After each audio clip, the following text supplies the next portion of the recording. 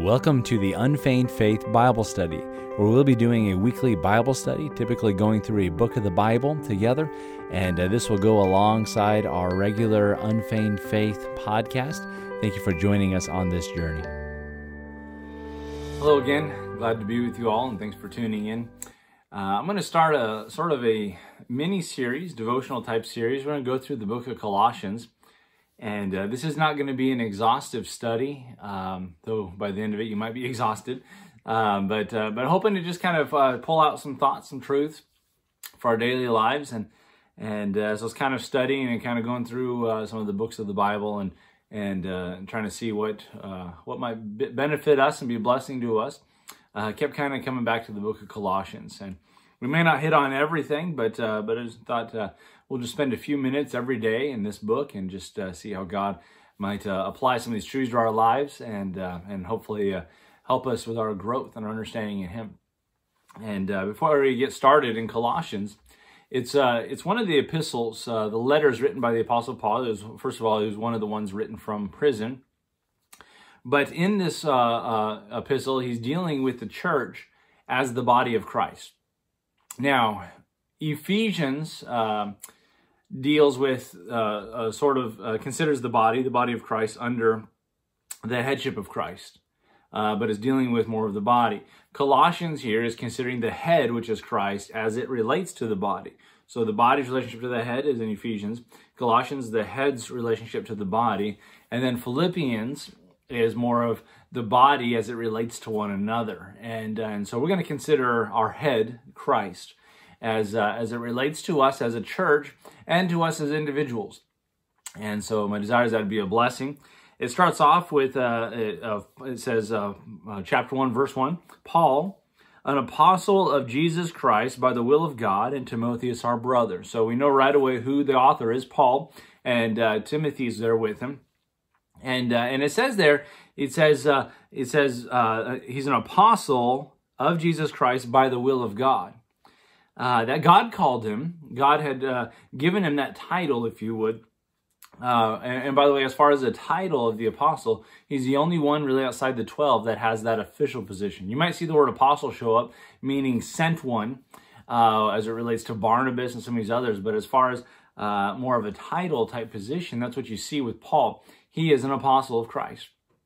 And a very specific apostle. Well, we might dive into that a little bit later, but we know he's the apostle to the Gentiles, and I believe the one who's been trusted really the gospel of grace as it unfolds in the church age. But it says this, and by the way, a similar thing is reiterated in Galatians, where he says that he is called an apostle by the will of God, not by the will of men. You know, he didn't desire this for himself. This was not a man called thing. This wasn't a mama called thing. His parents didn't say, you're going to be an apostle. You know, this was God that chose him and pulled him out for this task. And for that, I'm thankful. I am a Gentile. And I guess in a broad sense, my salvation really traces back to the faithfulness of Paul. Not to mention all the New Testament that he wrote. But it says this, apostle of Jesus Christ, by the will of God, and Timotheus our brother.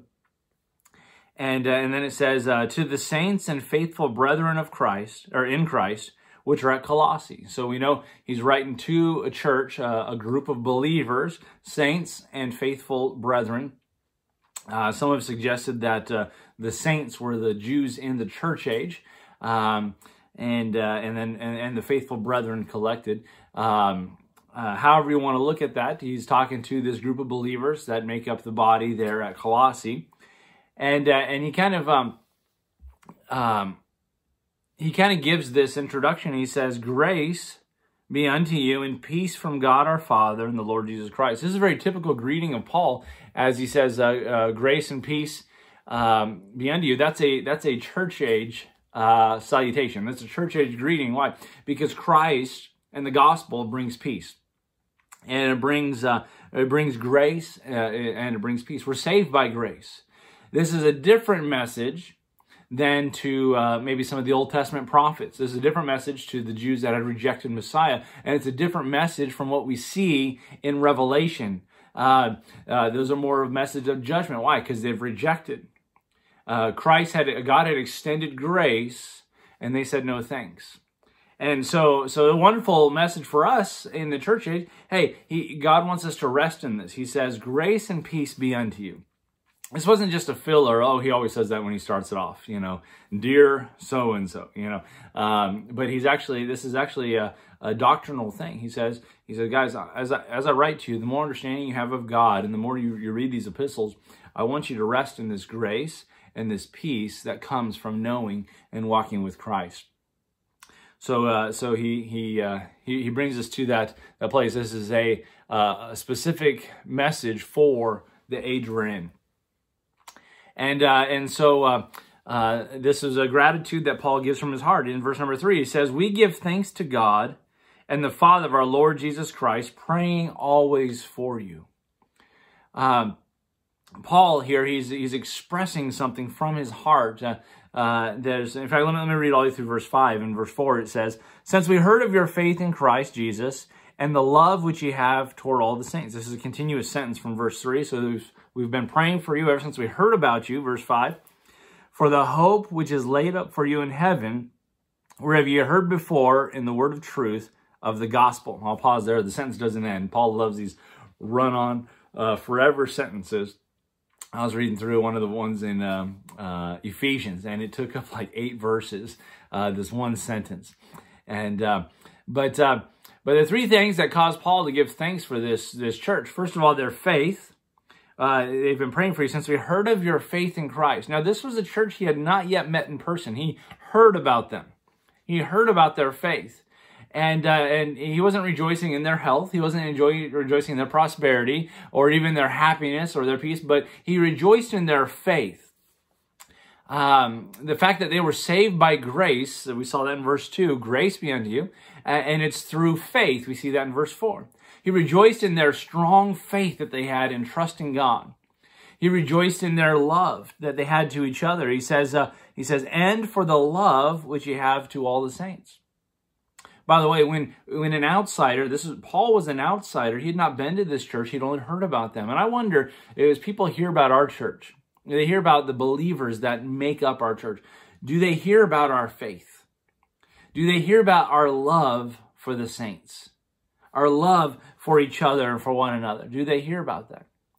And then it says, "For the hope which is laid up for you in heaven, wherever you heard before in the word of truth of the gospel." And that's the third thing that he rejoices about. The hope that is laid up for them in heaven. In another place, Paul talks about our blessed hope. That's Christ coming back for us, the return. But there's a hope that's laid up for us. Where? In heaven. I love the songs, some of the songs we sing about heaven. And one of my favorites is the one that says, "It will be worth it all when we see Christ." And it talks about, there are going to be trials and things, and in another place, and Romans talks about, I think there's a portion in Ephesians, but it kind of talks about our sufferings in this present world are not really be compared to the riches, to the glory which shall be revealed in us in Christ Jesus. I believe that's Romans 8, and to think these sufferings, these trials that we face, and though they'll be kind of small. And Peter says it this way. He said, count it not strange, not a strange thing when you fall into the fiery trial, which is the trial, as though some strange thing happened. You shouldn't count it strange. These should be normal. And Peter wrote a lot about suffering, and he says when you suffer, he says, "Hereunto were you called." Some people, they had a calling, if you would, as believers to suffer. And I'll tell you what, the more we suffer here, honestly, the more God make us say, "Boy, I can't." There's a hope laid up for me in heaven, a wonderful hope, and with all the there was a lot of talk about earthly blessings, and there's a lot of, we see that even today. We get very attached to this world, and but Paul, he spoke much about the heavenly blessings. And the reason is Paul's speaking to the church. He's not speaking to Israel. He's speaking to the church, the saved in the church age that make up the body of Christ. We're talking about this hope that is laid up in heaven. And so he rejoiced in these three things: the faith that they had, the love they had for one another, and that hope. They were very heavenly minded. They're not minding the things of this earth. They're storing up for themselves treasures in heaven. And so, and by the way, compare some of this stuff to 1 Corinthians 13. Especially 3, which teaches that faith and hope and charity, or verse number 8 talks about that. These three remain at the end of the era, the end of the kingdom age, offer, if you would. Whereas all these other things are going to become kind of useless. The prophecies become useless, and the tongues, they're going to cease. They're going to come to an end. The prophecies, the knowledge, and the tongues, and some of these things. But what's going to remain? Faith, hope, and charity. And the greatest of these is charity. And so the point here being is that he's rejoicing in that they're getting the picture. Their faith is what's important. Their love for each other, the charity, and their hope of heaven. Faith, hope, and charity. And let's look at verse 5 and 6.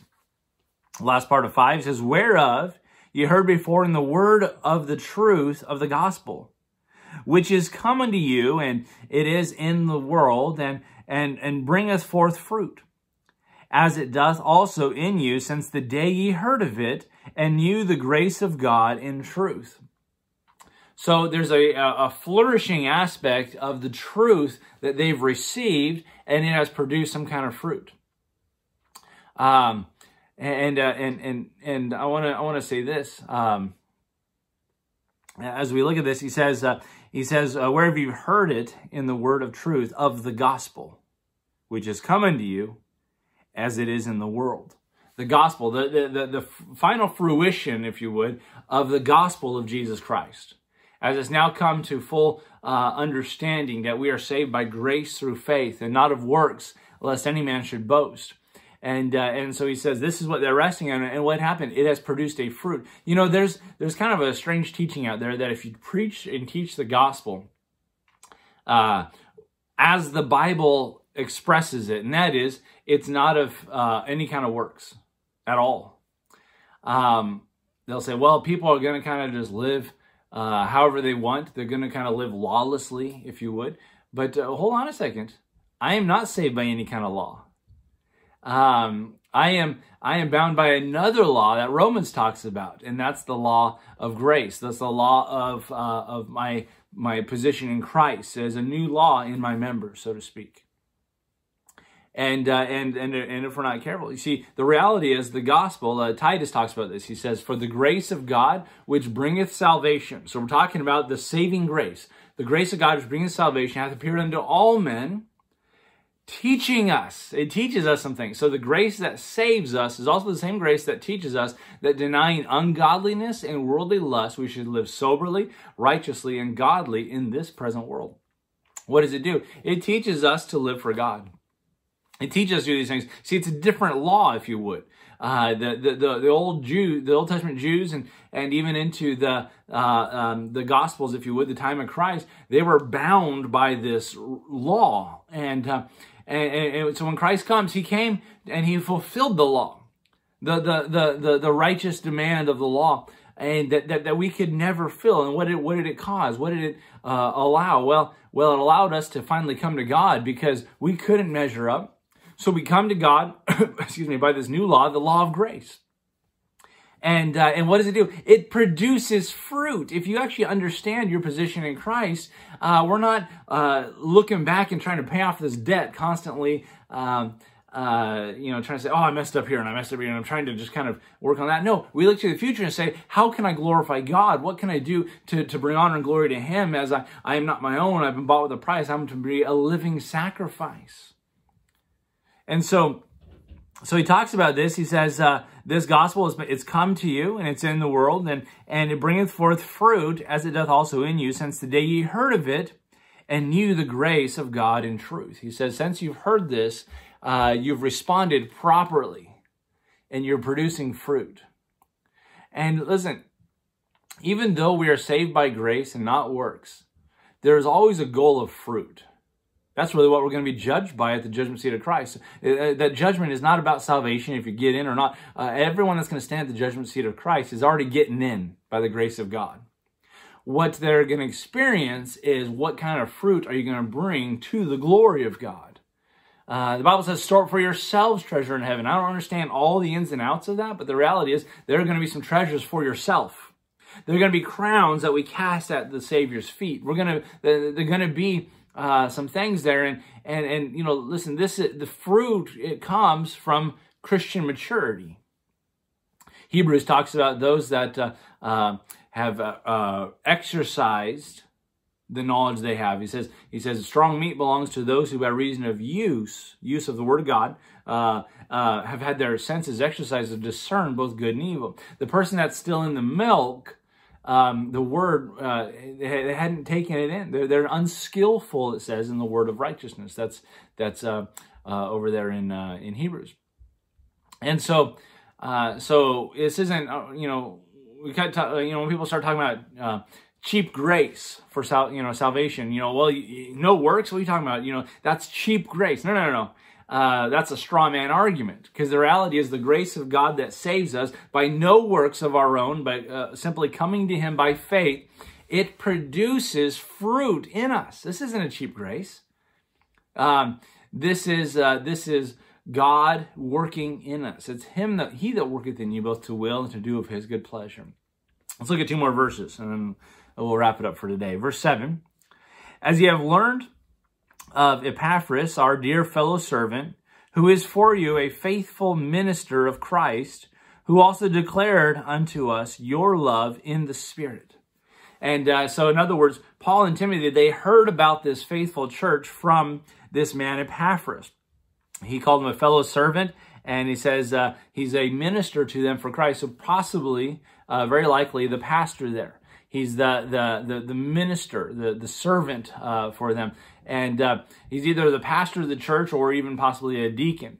The word there is diakonos, which is translated there minister. And either way, it could be called a servant. And so this is the man that they heard about this. He's also mentioned in Philemon. He's Philemon's companion and possibly son. He's mentioned in Colossians later on in chapter 4. And but he was saying that this is how I heard about you guys. I heard about your faith, I heard about your charity, your love for each other, and I heard about your hope of heaven. Okay, how'd you hear about us, Paul? Well, from this minister, our fellow servant. In other words, he says we have a common bond here. He's someone I recognize his gifting and his love and so forth. And so the takeaway is we'll just kind of wrap up there. We'll pick up in verse 9 tomorrow. The takeaway is this, the commendation that Paul had for the church. And by the way, he said back in verse 3 again, we thank God our Father for you in Christ Jesus, praying always for you. Now, there was a praise here of their faith, their love for each other, and their hope of heaven. Faith, hope, and charity. But he said he's also praying for that. And I want to challenge this church as we're praying for one another, that we're rejoicing, but we are praying to this end, that we would grow in faith with each other, that we would love, we grow in faith rather, in our faith in the Lord, our love toward each other for one another, and in our hope of heaven, that we don't get earthly minded. We challenge ourselves continually to be heavenly minded, and that we can rejoice together, that others that hear about us are drawn to that concept and say, wow, these are some real Christians. And of course, above all, that God would be glorified. Sure appreciate you all. If you have any questions or need anything, please reach out. We'd love to chat with you. And look forward to these daily Bible studies as we'll go through the book of Colossians, and hope it'll be a help to you. Sure appreciate you all. God bless.